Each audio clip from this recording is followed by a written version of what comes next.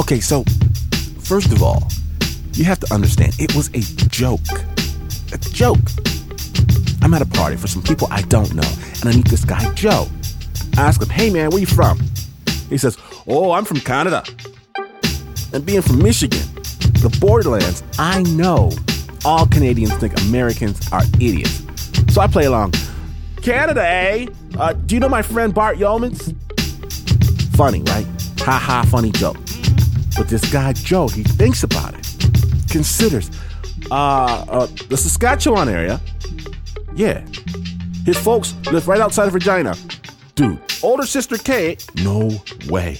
Oh, sure. I've known Bart for years.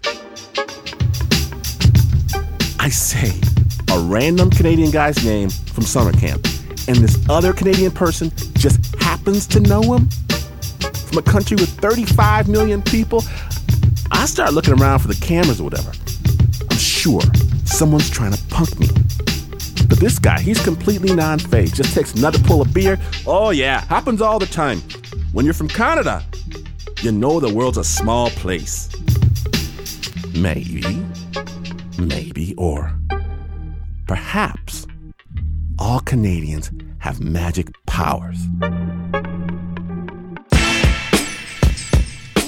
So today, on Snap Judgment from WNYC Studios, we proudly present One in a Million.